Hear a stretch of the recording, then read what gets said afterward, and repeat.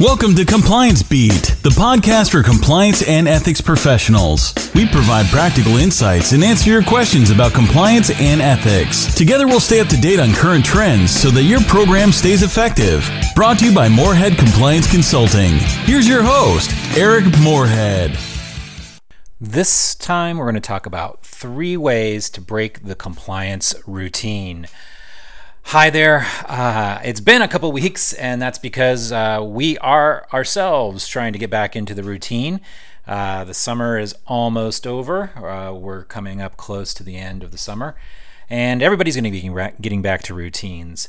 And I was thinking about that. I was thinking about routines, and I was thinking more specifically about how, with many of the clients I've worked with over the years, the compliance routine, whether that's routine communication, routine training, routine updating of the policies, routine monitoring and auditing, any part of the program where it becomes routine, there is a danger that we're going to get complacent, that we're going to miss something. And certainly when we're talking about communication and training, there's a danger that we're going to bore our stakeholders to death. So routine is good, particularly when you're trying to run an efficient organization, whether that's your family or a large organization. It has its place.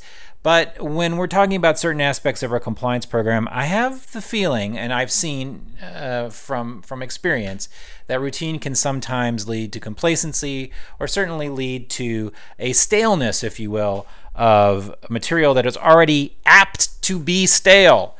If you're already starting with the concept that you're trying to make anti-corruption interesting to the general audience, and then it's routine, you've got 2 strikes against you and you got 1 strike to go.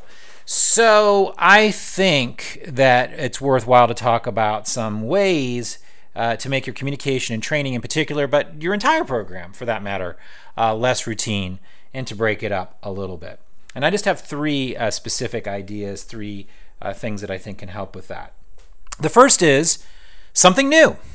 I think it's important to be constantly coming at your audience, at the stakeholders out there, with something new to talk about. That means, I think, if you can do it, if you have the bandwidth to do it on at least a monthly basis, to have a package of different communication materials, maybe possibly training, possibly short burst surveys, all kinds of different things that you can do to kind of touch different parts of the population. But have something new, have something that's on the horizon that's going to be different. A good way to do this is to say, okay, this year we're going to every 2 months, every 60 days, talk about a different important risk topic. We're going to talk about anti-corruption in January. We're going to talk about harassment in March.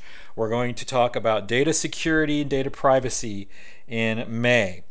And then design materials, communication materials,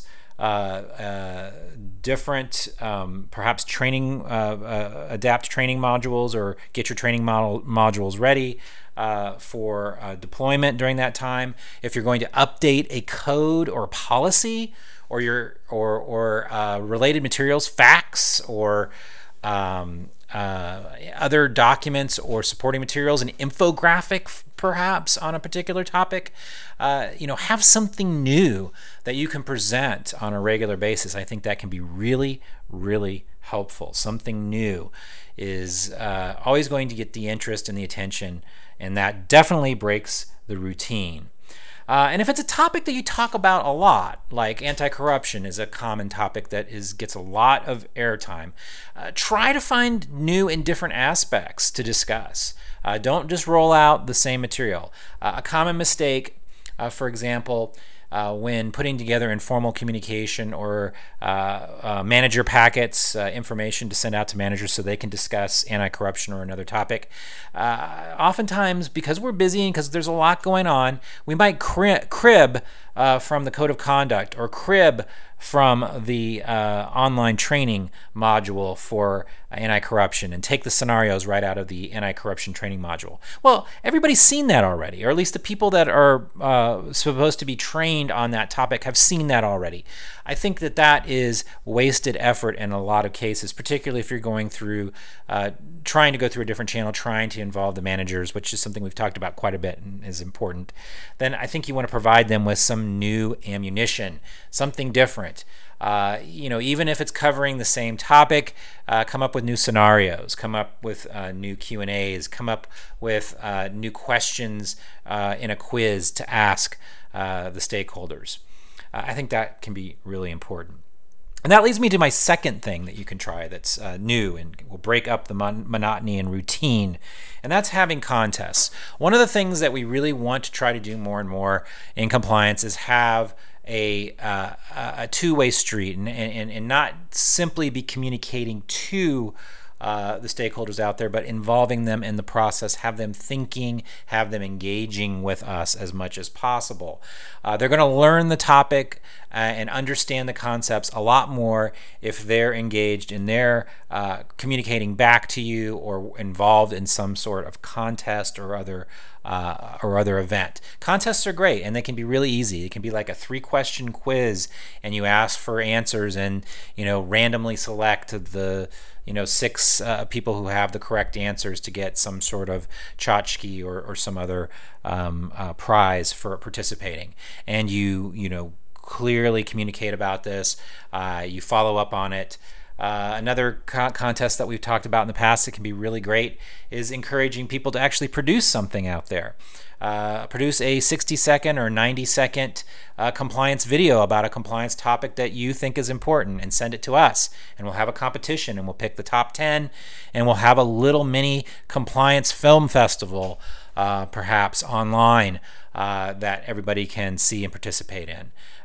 Take those opportunities to get feedback and get some exposure for your program and get people involved in the process. Contests can be great, and I've said this before and I'll say it again. I have yet to hear from a client. I have never heard from a client who has done, for example, a video competition and hasn't been totally overwhelmed and impressed with the response that they get. These days, every one of your employees, or at least probably 95% of your employees, have a video editing and video photography device in their pocket. It's called a cell phone. Everybody has video capabilities in their pocket these days. We're constantly taking videos of the cute things our kids do, or the weird things our kids do, or might be the same thing. But those same assets can be brought to bear to try to get people engaged in compliance.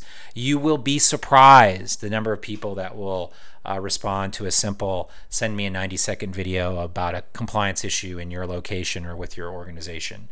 It can be a skit, it can be just discussion, whatever it is. Just get them involved, get them participating, and that can be really important. And that will definitely break the routine and the monotony of simply delivering material to those stakeholders. The last thing that I would talk about is really related to both of those things that I talked about. Doing something new, trying contests. It's all about being more creative in your communications. One of the things we talked about before, and we've had Ronnie Feldman on, and I think I really need to have Ronnie on again. And if you haven't listened to the podcast where Ronnie's talking about using humor in compliance communication, you really ought to check it out. Go back through the podcast feed and find that podcast. But really consider using humor. This is something that I find many clients have had great success with. Remember, we're trying to reach a very diverse group of individuals out there. Usually the pushback from humor in particular is that, that's not really what our organization is about. Really? People in your organization don't like to laugh? People in your organization have no sense of humor. It's important. I think important to have a diversity of communications. Obviously, you don't want all of the communications coming out of the compliance department to be humorous. That's certainly not what I'm suggesting or what anybody would suggest, but certainly I think it can be part of your kit of different tools that you use that maybe you deploy some humor. Now, how can you do that? And how can you, obviously you can go out and hire a consultant like myself or Ronnie or many other people to come in and help you put together stuff. But it can be as simple as putting together a short skit at the annual sales meeting where, get some involvement from some of the operational people who are well known in the organization, some of the top sales executives, for example, and get them involved in, just doing a 5-minute skit about conflicts of interest. And you can make it a little bit interesting and a little bit funny so people will pay attention to it. Try something new. Try something creative. Another thing, which I already mentioned a few minutes ago, is attempt to disseminate this information that you are sending out about these complex compliance topics in a new way. Try an infographic. Get graphic designers involved in the process. If you've got graphic design resources or communication resources within your organization, that's awesome. Draft that resource and get them involved in presenting infographics and brochures, for lack of a better term, 2-pagers that talk about particular risk topics.